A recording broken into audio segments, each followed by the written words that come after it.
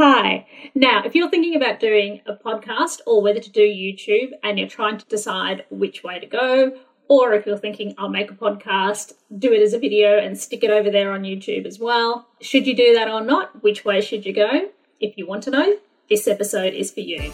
Welcome to Magnetic Pod. If you are looking to attract your soul clients while doing the work you love, this show is for you.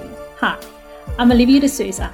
I'm a podcast manager and content repurposing specialist. The Magnetic Pod Show is about attracting your soul pod of clients through podcasting. It will also include things that can be applied to other areas of your marketing strategy too. Hit subscribe to join me in calling in the people we are here to help. Let's make a massive impact. I am here and I'm ready to be brave. Cannot miss me, I'll stand on every stage. I'm available for my destiny. Before we dive into it, please remember to hit the subscribe button so that you can get more future episodes and get all the tips and tricks. Now, I help people with podcasts, and something that I find that is coming up through doing podcasts is people say, I want to be everywhere. I want to stick it on YouTube.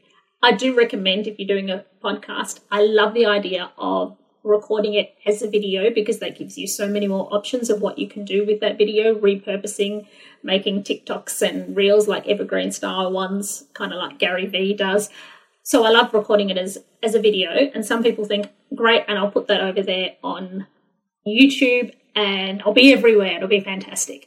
So before you go and decide to do that though, it's really important to understand the objectives, the reason you're putting it over on YouTube, and how YouTube works.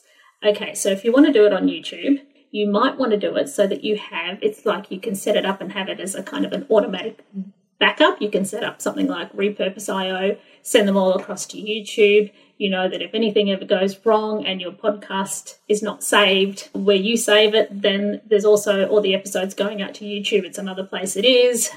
It's a safety net. You can have it as a resource if you happen to have people that you know like to use YouTube again a lot in your crowd and that you're going to send people straight to your channel to watch some episode, you can do that. But if the reason you're putting it on YouTube is because you want it to go viral, you want to extend your reach and have a YouTube channel with lots and lots of subscribers and get found all over the place, and you want the algorithm to work for you, then you need to know a bit more about YouTube. It is not a matter of just sticking a video on YouTube. Nothing's going to happen. If you want YouTube to work, you need to know what does well in your niche on YouTube. There are certain types of videos in your niche that will do well, that the algorithm knows does well, and so they will put it in front of users because they want people on YouTube for as long as possible. They want people to enjoy the platform and they want people to stay there as long as possible so that they can see as many ads as possible. So you've got to fulfill their requirement by making the kind of videos that YouTube will show to people. And so you need to know the kind of video to make. As well as that, you need to make it high quality. So if you do a Zoom interview and you take that video and stick it on YouTube, nothing is going to happen with it. Only the people already in your realm will see it. So if you want to go beyond that, just have a look at podcast interviews that do well on YouTube. They are edited, polished, and professional. So how edited a video needs to be and polished kind of varies depending on the niche. For example, if you are doing an EFT tapping video, you can probably get away with one shot, fairly simple, because people need to stay to the end to do the routine, and that you're lucky because it'll be a bit easier. If you are doing podcast interviews, start to look at them critically, because if you're not thinking about it, you probably don't notice, because our eye tends to adjust and move and look all over the place, constantly moving. And in videos, they edit it to create that effect without you even noticing. So start to notice. You'll see at one moment you're shown one angle at one particular frame, and then it'll cut in and it'll zoom in a little bit and you'll get someone's face a bit closer, or maybe on a different angle from a second camera, and then it cuts back to the original shot, and then there'll be a title that comes up or a graphic, and then it keeps changing. You can notice that they've got a nice background. It's well lit. The sound is good. So it's not just a matter of sticking a video up there and thinking something magical is going to happen by putting good SEO terms on it and keywords, okay? That is the sugar on top. But if you put sugar on top of...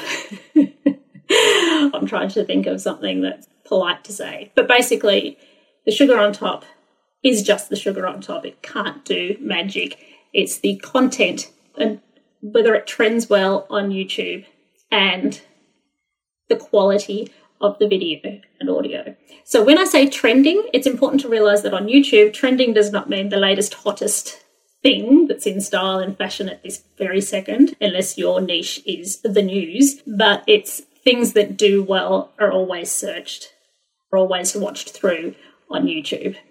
Okay, so basically that's how YouTube works. If you want to be successful with YouTube, you have to understand that, do some research, have a strategy, and have good quality, well-edited, visually appealing videos. If you want to know about making beautiful videos that will look fantastic on YouTube, I want to give a huge shout out to Tina and Mark Harris. I have been lucky enough to work with them for years. They are best known as the creators of Lala's Big Live Band, a very popular children's band in Australia. I've been doing their social media for years. I have also participated in their Courage on Camera program and learned lots about making beautiful videos and all about how YouTube works. So they are great people to learn from if you want to go really in depth.